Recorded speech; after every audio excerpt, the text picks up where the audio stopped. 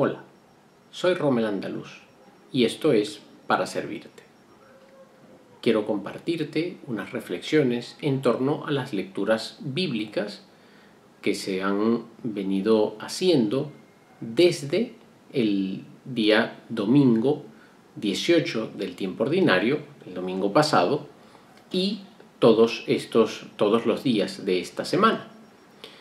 Y en concreto, la reflexión va hacia lo que nos propone las primeras lecturas. Están tomadas del libro del Éxodo y también del libro de los Números.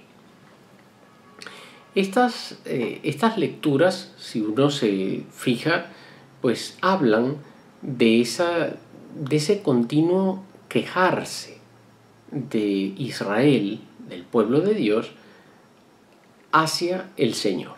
Se quejan de que no tienen carne para comer, se quejan de que están en el desierto y tienen poca agua, pues se quejan de que el maná pues les sabe, digamos, desabrido.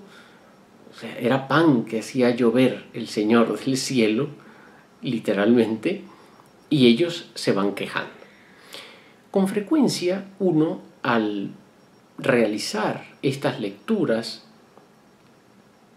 toma como distancia respecto de Israel y juzga la actuación del pueblo de Dios, diciendo: caray, esta gente era bien pesada, era bien fastidiosa, muy exigente, no agradecía y en cambio se quejaba por todo, ante la más mínima contrariedad o incluso ante los caprichos que se les iba ocurriendo a ellos y que pensaban ellos que el Señor debía concederles, debía complacerles. Pero es bueno, es muy conveniente que cuando leamos la historia del pueblo de Dios, la historia de Israel, nos veamos reflejados en el comportamiento del pueblo.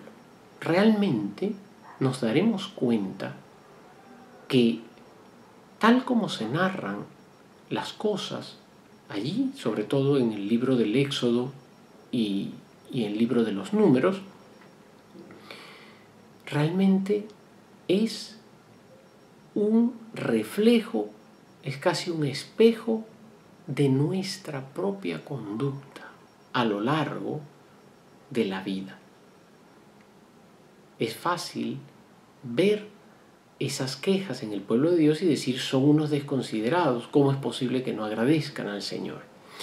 Pero cuando hacemos examen de nuestra propia vida, vemos que somos exactamente iguales. ¿Cuántas veces, por ejemplo, nos quejamos porque nos falta algo, pero no hemos agradecido todos los días que sí tuvimos eso? Nos quejamos con el Señor porque no tenemos trabajo, por ejemplo. Pero cada uno de los días que sí contábamos con trabajo, que sí teníamos un empleo, no le dábamos gracias al Señor. Lo hacíamos quizá de vez en cuando. Nos quejamos, a lo mejor, porque nos ha dado gripe o cualquier otra enfermedad, puede ser alguna más grave o más fuerte, pero debemos preguntarnos: ¿y cada día que estuve sano le di gracias al Señor por ello? Entonces vamos a ir viendo cómo no somos diferentes del pueblo de Israel, sino iguales.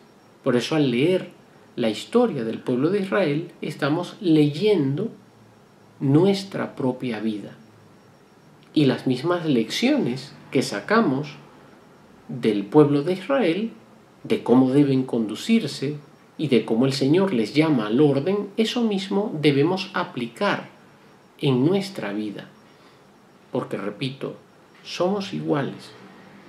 No somos diferentes. Nos creemos a veces, pensamos que somos diferentes a ellos, que somos mejores, más agradecidos, más cercanos al Señor, que no le vamos a traicionar,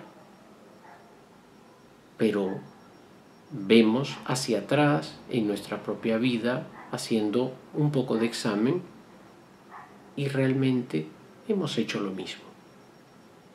Entonces, te recomiendo que busques las lecturas, sobre todo la primera lectura desde el día domingo 18 del tiempo ordinario en adelante, las de toda la semana, y te van a servir para hacer examen, para ver cuánto agradecimiento falta en tu vida y cuán fácilmente aparecen las quejas.